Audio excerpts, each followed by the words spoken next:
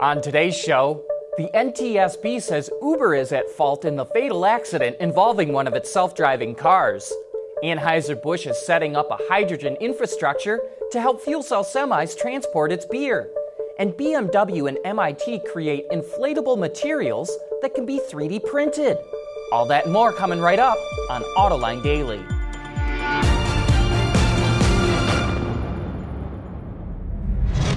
This is Autoline Daily, the show for enthusiasts of the automotive industry. The National Transportation Safety Board has released its preliminary findings into the fatal crash involving an Uber autonomous test vehicle in Arizona. The autonomous system installed by Uber registered the pedestrian 6 seconds before impact while it was traveling a little over 40 miles an hour. That should have been more than enough time to stop, but the system never engaged the brakes. While despite the test vehicle, a Volvo XC90 coming with a number of driver assist systems from the factory, including automatic emergency braking, Uber disabled these functions while the vehicle was in autonomous mode, quote, to reduce the potential for erratic vehicle behavior. Some are speculating that to mean Uber was having problems with false brake engagement, like at overpasses and for road signs, and that it turned off the assist features rather than addressing the issue.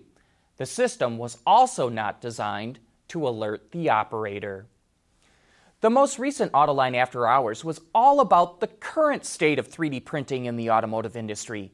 But BMW is studying how the technology could be applied to future interiors, and along with MIT has come up with an interesting solution. They figured out how to make a printable material that's both air and watertight. Liquid silicone is used to build the structure of the material, and it's able to transform into a variety of shapes, functions, or even stiffnesses. BMW says the material, quote, points towards a future of transformable surfaces for adaptive human comfort, cushioning, and impact performance. Still to come, Anheuser-Busch wants to set up a hydrogen refueling network for fuel cell semi-trucks transporting its beer. Autoline Daily is brought to you by Bridgestone Tires, your journey, our passion. Dow Automotive Systems, advanced materials that deliver better results. Lear, a global leader in automotive seating and electrical systems. And by Borg Warner, propulsion solutions that support a clean, energy-efficient world. One of the challenges holding back the use of fuel cells is building a hydrogen infrastructure to refuel them. But Anheuser-Busch has an interesting way to solve this. It operates 13 breweries in the United States that ship beer every day to distribution points. They use the same routes at the same time every day. So it wants to set up a series of hubs on highways in the western U.S. where fuel cell semis could refuel. Nikola will make the semis, and it will manufacture hydrogen at those hubs using hydrolysis and renewable electricity. That would drastically cut down the cost of the hydrogen. And the hubs would be about 200 to 600 miles apart. And another advantage is that drivers can drive to a hub, then switch to another truck and return. That way, they would be home every night instead of being on the road for days on end. And that could help truck fleets attract more drivers since they face a driving shortage right now. Nikola is developing the fuel cell semi in collaboration with Bosch, and it has some impressive stats. 1,000 horsepower and 2,000 pound-feet of torque. That would give it performance far better than any diesel semi has today. And by using a fuel cell instead of batteries to power the truck, Nikola says it would weigh the same as a diesel-powered truck. While Mercedes is adding 2 new model designations to the E-Class family, the E450 and 450 4MATIC. They will get an upgraded 3-liter twin-turbo V6 engine with 33 more horsepower and 15 more pound-feet of torque.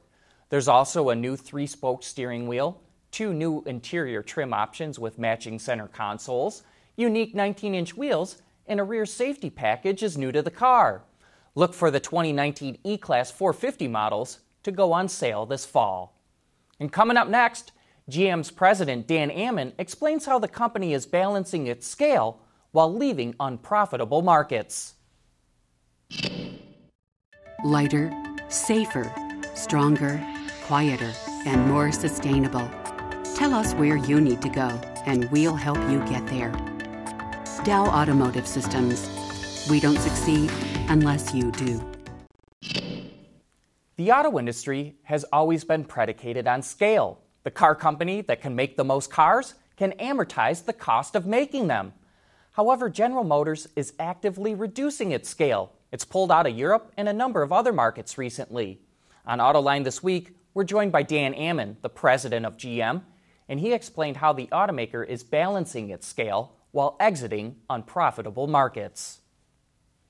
Scale does matter, but it matters on a slightly more focused basis than just this general idea of global scale. So if you look at the markets that we are focused on today, our biggest markets of North America, South America, and China. In each one of those markets, we're in the Americas, we're market leader, number one in both. In China, we're number one or two, depending on the day of the week. But we have leading market shares and leading scale in each of those major markets. The places that we have elected to not invest further, and that some of the places that we've pulled out from, were places where we didn't have significant scale. And if you look at Europe as the example, we were sort of 6-7% market share. We were in sort of the mainstream segment, which was where there was a lot of pressure coming on. There was significant Europe-specific regulatory change that was happening. And the strategic conclusion that we reached was that scale mattered in Europe as well. We didn't really have it. And there was an opportunity to create scale with a partner, with PSA in this instance, so that some of these investments for regulatory and other investments, could be realized on you could get 2-3 times the scale versus what we were getting locally. So scale does matter, but I think it's a bit more nuanced than just sort of massive global scale is the only thing that counts. And you can watch that entire discussion with Dan Ammann right now on our website, Autoline.tv, or you can find it on our YouTube channel.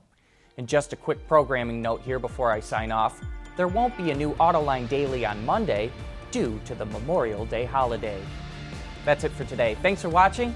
We'll see you again on Tuesday.